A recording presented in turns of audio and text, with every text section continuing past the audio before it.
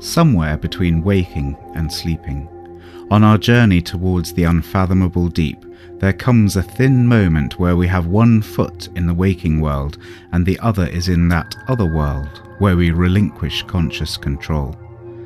Pausing here, and straddled between two planets that drive one another like gears, the attentive traveller will notice a narrow door, only wide enough to sidle through. This is the border of sleep, where imagination and reality are braided together, a chasm in the crust of consciousness, venting the hot pumice of imagery into the irresistible magma of narrative. Welcome to episode 26 of Stories from the Borders of Sleep, a weekly podcast of curious tales from bordersofsleep.com, featuring original stories by your host Seymour Jacklin. Visit bordersofsleep.com for more information or to leave some feedback. Artwork is by Robin Traynor and production by Tim Wiles. The music for this week's episode is by the inimitable Jelly Roll Morton, the self-proclaimed inventor of jazz. So, if you're ready to journey with me, then I shall begin. Michigan Water by Seymour Jacklin. The cold had set in from October onwards, and by mid-December Harlem was no place for a 50-year-old man with weak lungs and a couple of barely healed knife wounds. But here he was. This city did its best to remind him of a tomb. The staircases, in particular, loomed at him like the dark passages inside the pyramids of Egypt, and the thought would come to him as he stopped for breath on the way up to his rooms, that he might never make it. Of course it was nonsense, a trick of the cold. The last few recording sessions had gone well. Some of the old boys from New Orleans had turned up on the dates as if the last 15 years had never happened, and every night there'd been a journalist waiting to speak to him. He was coming back.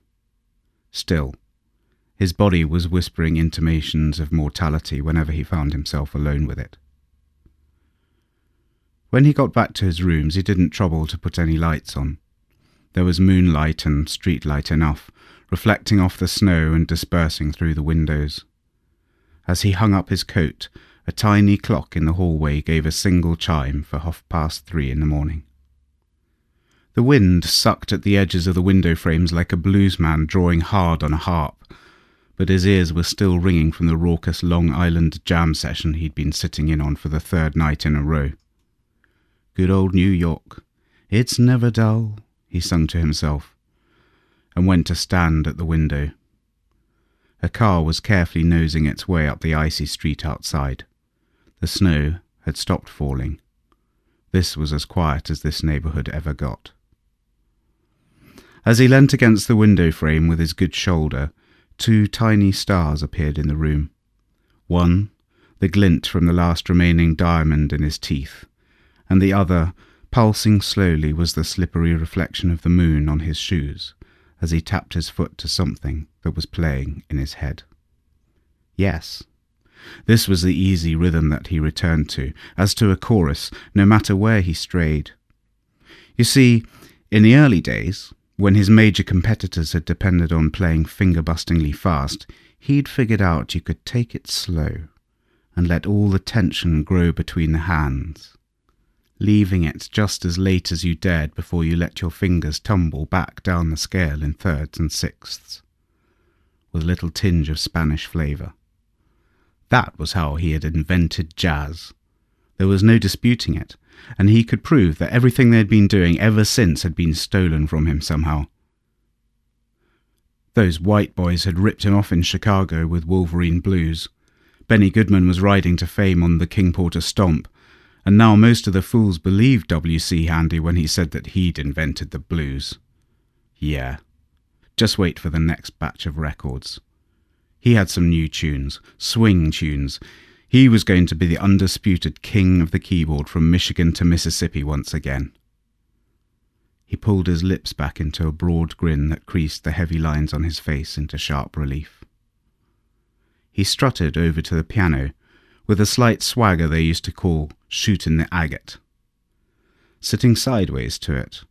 He let his left hand fall on a couple of chords, then reached up and switched on the table lamp atop of it. Then he swung his legs round and faced the keyboard. As soon as his back was turned to the room, he felt that someone was watching him from the gloom. He swung round again. There was someone standing by the door. No, it was just his coat and cap on the hat stand, but he didn't like it. This was like some voodoo troubling him again, always following him up from the swamps of the south. He was never sure what his old enemies might be up to, and he'd been cursed before, back in 31 when Victor dropped him. Something fell inside him like a black stone as he faced the keyboard again. Everyone wanted him to talk about the old days in New Orleans like he was some kind of museum piece. They had to keep reminding him of it. But those memories smelt of sweat and rain and voodoo candle grease, and everyone wanted to dig around in there and stir stuff up that was best left alone. He still felt those eyes on him, and it was as if the blues were howling under the door, but somewhere between these black and white keys was a safe place for his soul. He surveyed them like a general looking over his troops. He was going to march them out like an army and take back what was rightfully his. He might even find a few more diamonds for his teeth in the spoils of war. "Give me Dr. Jazz," he said aloud to the piano, and laid his hands gently over the keys, waiting for the music to rise through his capillaries. What was that song that Tony Jackson used to play? Yeah, Michigan Water. Tastes like sherry wine, that was it. He'd cut that record tomorrow, and New York would love him for it. The 4 a.m. chiming of the clock was drowned in the chiming of his right hand.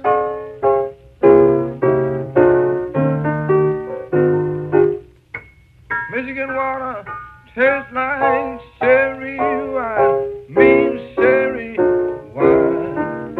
Oh, the Mississippi water tastes like turpentine. Michigan water tastes like